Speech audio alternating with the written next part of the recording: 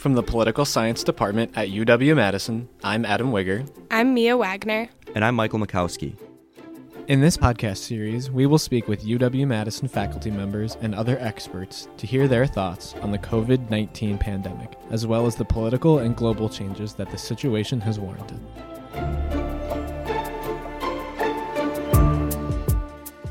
This is 1050 Bascom, COVID-19.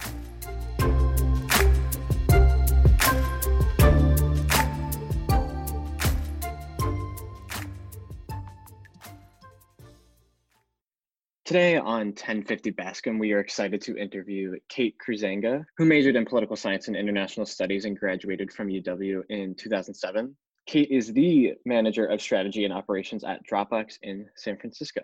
We are grateful to Kate for talking to us today about her own impressive career trajectory and advice she might have for undergrads and recent graduates. We'll also ask Kate to give us some insight into what her company does and how students who may be interested in this career path might go about it. Thank you so much for joining us today, Kate. Yeah, of course. Thank you for having me. So starting off, in terms of choosing your major and the start of your professional education, what were you thinking about when you chose political science and international studies here at UW? So I can't say it was necessarily a practical choice. I think it was definitely something where I thought that would be interesting to study. It kind of followed on from things I found interesting to study in high school. I kind of thought I wanted to do like international aid work perhaps, and that would be a great major to start with to do that. So I really let my passions follow me. I think my mom was actually really influential in this. She had gotten a very practical major in undergrad herself, but then mid-career made a pretty big change and went into a very different field because she kind of felt like life was too short just to kind of take the safe job that would exist. You've got to somewhat follow your passions because you're going to be able to have a much bigger impact. So I figured I'd kind of go for it and figure it out as I went. After your graduation from UW, what has your professional career kind of looked like, especially in terms of like finding a job maybe in the industry of political science and international studies or veering off completely separate from it? So I had a little bit of an interesting end to my undergraduate career. So I think a big reason why my husband and I donate to the political science department is the department was pretty decimated in the spring of 2007. I remember about hitting spring break and finding out a good chunk, probably a third of the professors, it seemed like, that I took classes with and I was interested in taking further classes with were leaving the department. There just wasn't funding. There were really great offers from other schools. So I pretty much decided at that point to graduate and in 3 years instead of 4 because I had enough credits to do it. So at that point, I had known I wanted, like I said before, to maybe do some international aid work. So I had applied to Peace Corps and I got in, but the medical clearance process takes an eon. So I decided, that could take up to a year. So what do I want to do in the interim? So I decided to stay in Madison and I joined an AmeriCorps program called Schools of Hope, where I coordinated volunteers in 3 elementary schools in Madison. And I think that was really formative for me in thinking about issues of equality and justice and poverty and opportunity, because my kids were wicked smart and their parents were incredibly hardworking, but they just were facing obstacles at every turn and just didn't have the same opportunities in life. And that just felt so unfair. And I knew even with all the things my program was offering, it wasn't enough. Right? So I think that kind of lit a fire under me. But I think I also, was like, maybe I should use this degree. Maybe I want to go into the policy side of things.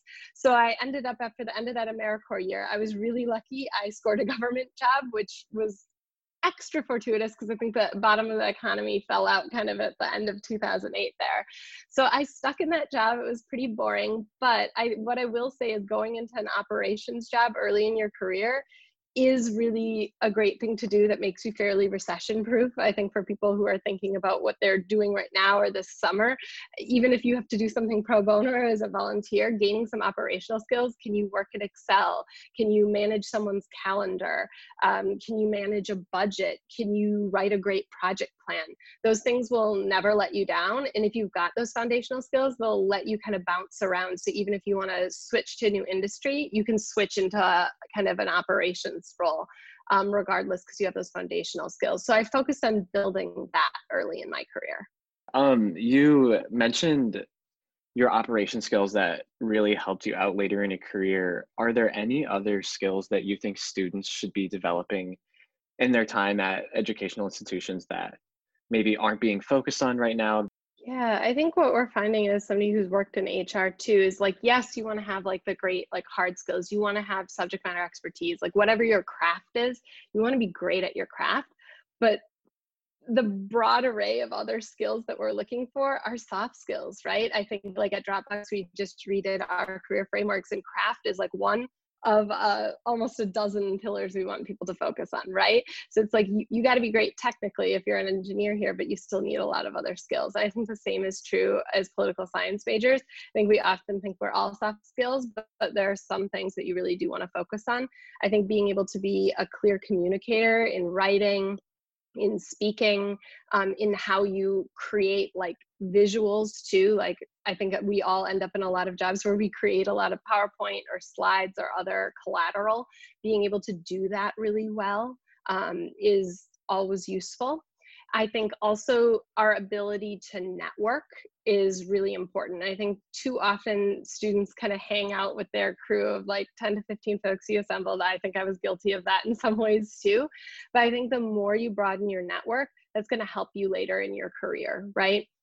So when I look back on jobs I've gotten, so many of them were because of the different networks I'm a part of. Because I worked for Teach for America for a long time, that's a phenomenal network. And because people know how hard it is to get into that network, and they know people share their language, values, and experiences, somebody who was part of TFA who I don't even know, I can probably reach out to them cold on LinkedIn and they'll vouch for me or help connect me or refer me to a job. And that's happened, you know, even in the last year for me. So I think the more you can build like a reputation and a brand and be involved in different associations can only benefit you. Yeah, that's excellent advice for anyone carving out your own networks and ways to get involved with people. Are there any other ways that you might suggest for students or recent grads? Any other strategies that they can utilize to kind of carve out their own little niche among their networks in the private industry?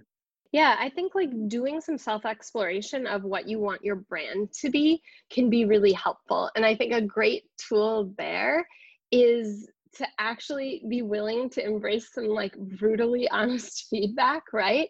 So I think at different points in my career, I think at a point like a few years ago, I was trying to kind of figure out how to reestablish my brand or strengthen my brand. I actually sent a survey to like pretty much all my collaborators when I was working at a big healthcare company, Kaiser Permanente, people I'd worked with through my church, through neighborhood association, good friends. And I was just like, of these things, like what am I best at and what am I terrible at? And people were really brutally honest, and there were a lot more things that I was terrible at. So it was actually pretty funny to be able to say, okay, I'm not great at these things. These are a few areas where I need to like grow my muscle and do some humble self-reflection and improve. But like these are a few themes of things I'm great at.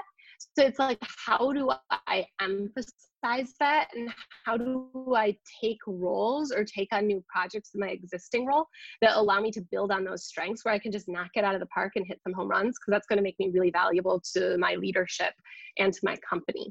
Right. So I think like I've been able, in having a brand also helps you kind of curate your narrative. I think in my career journey, I've let my experience kind of in my curiosity kind of dictate where I go. So I've been able to flow from industry to industry. I've worked in education. I've worked for like a state elections board. I've worked for a big healthcare company. Now I'm working at a tech company. I've worked in, you know, program, I've worked in operations, I've worked in business development, but I can carve a narrative of like, you know, I had operational skills and then I used those operational skills to contribute to business development. I then kind of became an expert in that area, but I swung over into general business strategy. And then because I was great at general business strategy, there's an opportunity to do something interesting. I swung into HR, and I can kind of craft a narrative that doesn't feel disjointed to a recruiter or a hiring manager when I interview. So I think being able to articulate why you made the choices you did and turn that into a smoother story for like, actually have really broad experience that can be helpful in bringing you a multiplicity of viewpoints. Like that's something I can bring to the table. For other people, it might be like, I'm really deep in this craft and you're not going to find anyone better than me in X because I built my whole career there. And that's great too. Kind of turning now to your career at Dropbox right now. You kind of started to mention it at the end there, but what is it you do at Dropbox?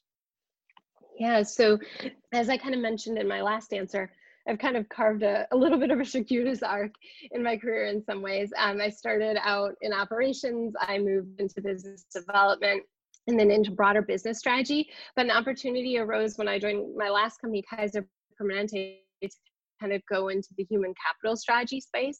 It ended up being a space I really enjoyed. I like it because it allows me to talk to business leaders and understand what the business strategy is. So like in IT, are you trying to accelerate the speed of your development? Are you trying to enhance your reliability and security?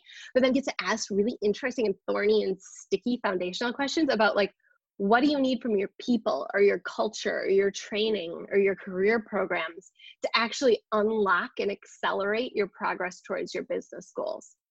So I've really enjoyed doing that.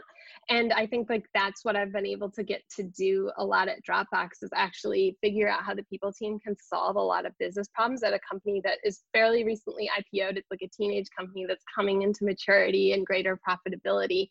And how do we enhance our systems and set up new policies and protocols that just really allow us to remove the friction from doing business? That sounds awesome. Sounds like a lot of fun. I have fun. What does your typical workday look like, especially now that typical workdays are few and far between? Right. So I'll give you both takes, right? So typical workday pre-COVID was actually fairly diverse, and that's something I've really loved about my kind of role. So I would say our team does a lot of foundational things. I work in strategy and operations in HR. So we like manage the team's budget. We manage reporting of all of our human capital data up to our C-suite. So, you know, what is our hiring rate? What's our attrition rate of people who are leaving? How are we doing on diversity goals? All those sorts of things. So those are kind of keep the lights on initiatives, and those are pretty static, and we know when they're going to be due every month. But then I get to do a lot of like fun special projects. Like right now, I'm working on like, what are our remote work policies? We didn't really have a super formal one, but we need one now that 100% of the company is remote, and people are starting to say, hey, maybe I could do this more in the future, right? I think with COVID, my days look pretty crazy. I'm really grateful to be at a company where as a parent, I've been fully supported. I know that hasn't been the case in a lot of America, but I've got to say, like, I think the tech industry has really done this well. We've been a leader for a while in providing people like 6 months of paid parental leave. I think we're continuing to back up our parents. So I'm working kind of weird hours. I'll like get my toddler ready in the morning, try and be on from core business hours between like 8 and 2. And then I'm usually with my son after his nap until he goes to bed. And then I'm back online, you know, usually between like 8 and 11. You know, I try and take some nights off and try and still carve out balance, but you know, it's pretty fun to be with my son during the day too. So I'm trying to embrace the good things about this season. My son is learning to talk and starting to string together full sentences, and he learned to jump yesterday, which is like a harder skill than I guess I thought, but he was really excited about it. So it's like being there to witness the small moments like that has been really awesome. So I would say my days are a little blurry between what is work and what is home, but I'm trying to just like lean in and be present for both of them. What are some of your strategies then for that balance of home and work life? Like you mentioned, kind of keeping that schedule of like 8 to 2 is your business hours, and otherwise during the day, it's like your family time. Do you have any other strategies that help out with that divide, that balance? Yeah, I mean, for me, that's what worked with my kids' age in this season, and we have like some part-time help from a nanny in the morning, so it allows my husband and I to both be present. And for us, it was easy for our coworkers to just know consistently that's when they could for sure schedule meetings. But I think embracing that everyone's in a different season, I think the big thing is about like clear communication about what you need. If people want to follow me on LinkedIn, I published a template for what parents could use. I think it's actually great for what people want to do in this season, because there are a lot of just weird demands on our life, and it can take 2 hours to get milk at the grocery store sometimes, the lines, at least out here. So I think just communicating, this is what my days are looking like. These are my goals. This is what needs to move or shift or flex. I think also for me, I've done like some self-identification. Work-life balance isn't as important to me. Work-life flexibility is, right? So it's like, if I need to go hard in a season, I'm actually willing to lean in and do that and put in 60-hour weeks sometimes, even though I'm also juggling family and things like that. I'm willing to work some late nights, work somewhat during my son's naps on weekends, things like that. But what are like the sacred things you do protect? Like, I'm never going to work between like 5 and 7. So like, we eat dinner as a family. I want to hang out with my son until he takes a bath and goes to bed at the bare minimum. And it's got to be something like pretty urgent to bug that time. So, but I think like for some people, like having work-life balance is essential. I have friends where they're like, I can't, like, I just need a job that's like 9 to 5. If it's gonna bug me after hours, I would be miserable. And I think doing that self-identification is really great career advice. So figure out what your non-negotiables are, and no matter how great the job is, if it's not going to take care of your non-negotiables, it's going to be a nightmare. And that's wise advice my mentor has given, and it's always held true. Yeah, I love the concept you mentioned of not necessarily like work-life balance, but work-life flexibility. I totally understand that. Like in the political industry, you're not gonna not get bothered after 5 p.m. Like the news still happens after 5. It I does. think that's excellent advice. With your work right now, how are you finding it best to navigate communication with your coworkers? Like phone calls and emails can be easily lost in the shuffle. What kind of strategies are you employing to communicate effectively with your coworkers? Yeah, that's a great question. So I think, again, this is one of those things where I'm so fortunate to be at the company I'm at. So I think our mission right now is, a lot of people still think of Dropbox as like, that's where I store like my files in the cloud so I can access them anywhere. But I think last fall we actually launched kind of a new concept that's meant to compete with like the Google Suite, or the Dropbox platform can actually be the center of your communication, your collaboration the day. I think we really do try to embrace what we preach as a company. So I actually noticed that I get far fewer emails and I'm way less fragmented than I like even look at my husband's work. He's over on Microsoft Teams and he's just really struggling because he's got like emails coming in over here, and then he's got like Teams chats, and then their documents are getting emailed back and forth. It just looks nightmarish. But I think for us, we try and do the majority of our work in our Dropbox spaces. So your documents are there, the visuals are there, the PowerPoints are there, and the conversation happens there too. So people like write comments or edit in real time in collaborative work virtually and asynchronously without having to be on the phone. So I think that really helps. And I think like we use Slack a fair amount too. So it's like, can I just quick resolve this with a chat back and forth so I don't have to take a 30-minute meeting on your calendar? Because I think something we've found as a good rule of thumb is like, meeting agendas tend to grow to fit the time they've been allocated for. So if I can advise anything else, that whole feature that Microsoft and Google also have, where it's like you have the shortened meeting of 55 minutes and 25 minutes, like that's your follow-up test. You don't forget about them, or they don't languish till the end of the day. So that's pretty key. And then the other thing our teams do is like, we do try and take time for like a 15-minute stand-up a few times a week, so we can just quickly sync on like what's moving, what's stuck, where we might need help. So nothing really catches people by surprise, and it allows us to just go fast and iterate.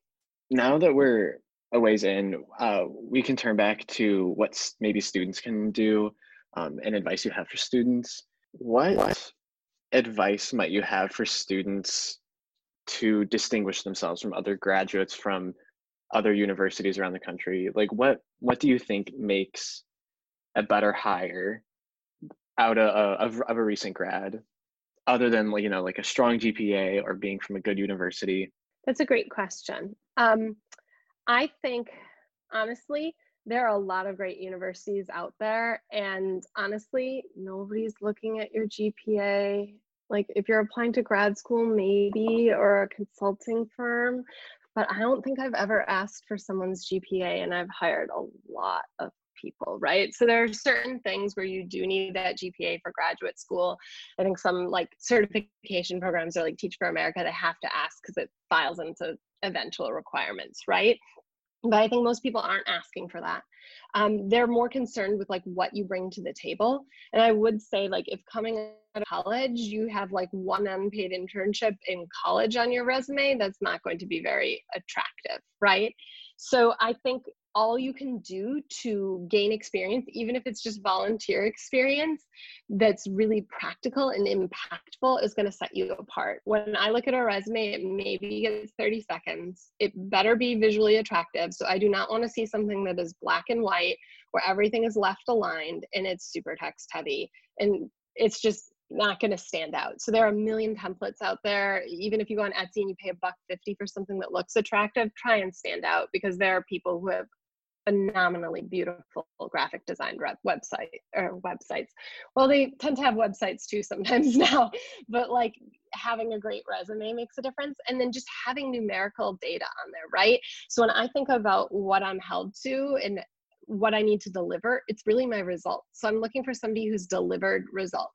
So do not give me a list of your job responsibilities on your website, on your resume. I can probably assume if your title was operations coordinator, what you're responsible for.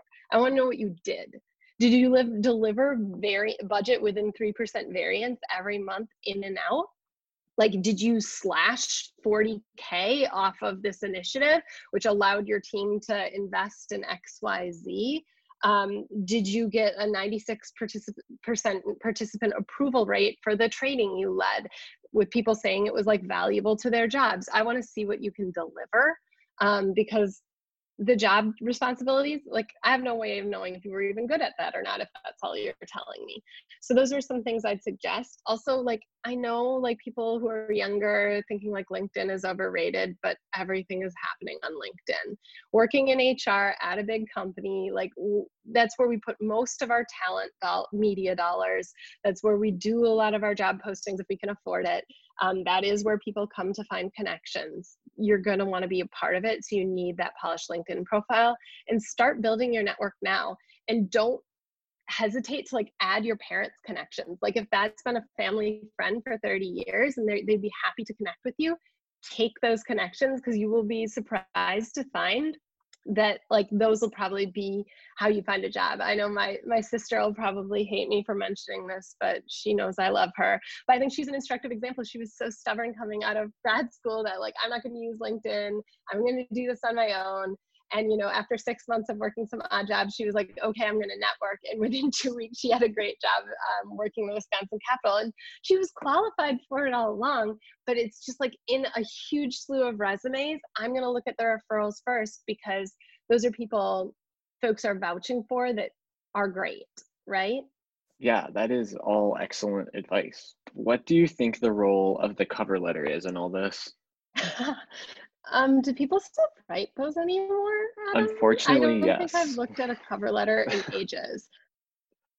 Oh, really? This is a thing? Okay, so if you're applying to a job in tech, I can at least speak to that, or anything on the West Coast, really. Unless it's explicitly asking for a cover letter, you probably don't need one. But what I will say is like having a 1-paragraph pitch about yourself is super helpful in like scoring an interview. So like, let's say you applied to something cold, you should also be going on LinkedIn and seeing if you know anyone at that company who can refer you or like connect you to the hiring manager. A lot of times somebody's connecting me to the hiring manager, and the message I send to that person is like a 1-paragraph, like 3 to 4 sentence blurb on why I think I could pique their curiosity the same way their job description piqued my curiosity, right? So I think like coming out of my job at like Global Citizen Year, which is a small startup I worked at, I was unemployed because like things got reshuffled and reorganized. I was left without a job. I didn't have something else lined up when I left. I was kind of reaching out to everyone, right? But I had like my pitch spiel, which was like, in my last job, I wasn't formally in business development. I was assigned to work in cross-functional projects, but I built out the business development function. I took it out of the CEO's head into a Salesforce-based platform. I built out the pipelines. We were positioned to raise 20% more the next year. And that allowed us to expand our operations to India. Like, I feel like I could do the same thing for your company. I hope we can chat further. And I got so many responses when I did that versus a traditional cover letter, or like, I saw this role and we both know so-and-so and I hope we can chat soon. Like, that doesn't mean anything, but they're like, oh, this person delivers results. I want to hear about how she did that, and could she be valuable to me? So figure out what your most impactful recent project is, find roles where that might be valuable to that hiring manager, and pitch them if you can. Is there any advice that you want to give to undergrads and recent grads about entering the workforce now, especially considering, the situation that we are entering into in 2020? Yeah, right. So I know a lot of people have lost their summer internships. If you're a recent grad, you might have had your job offer withdrawn. That stinks. Like, everyone can acknowledge that stinks, right? And you're seeing a lot of jobs posted, and I can level with you, at a lot of companies, they're essentially on hiring freeze. So they might be letting candidates flow into their pipeline, but they're not making much progress. They're not doing the virtual on-sites, and they're not extending offers because their financial uncertainty is just too great. And that includes nonprofit and government jobs, because they're just not sure what tax revenues or philanthropic donations are going to be. So I think there's a lot of uncertainty. I want to encourage you to keep applying. Don't get discouraged there. I think you're never going to get the job if you don't keep trying. But I think also fill your time with purposeful things. Spending 8 hours a day applying to jobs is not something you can put on your resume. But I look out there, and these nonprofits who can't hire because they suddenly don't have money need help. And they're willing to take a bet on somebody with a little less career experience. And you could actually carve out some very impressive stuff on your resume. So I think about times when I was unemployed, there's an organization called Taproot. There's another organization called Catch a Fire. Or you can just reach out to nonprofits you're passionate about. Like, if you love rescuing dogs and you want to reach out to SPCA, like, that's great too. But just offer what skills you have and ask if they need free help. You'll usually hear yes, and then you can make a big impact, perhaps an outsized impact on an organization that otherwise couldn't afford that help.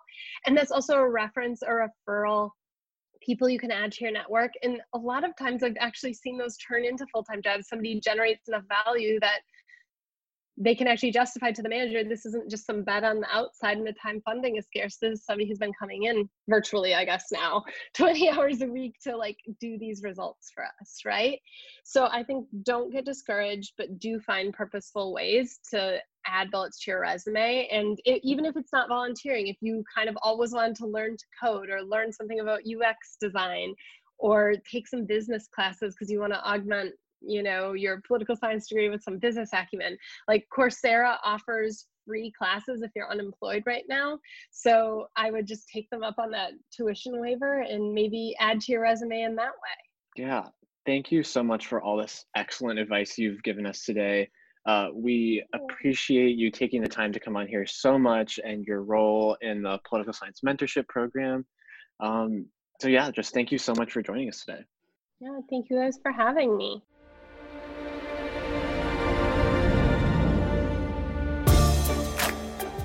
For more information regarding the podcast, please visit polysci.wisc.edu and search for 1050 Bascom.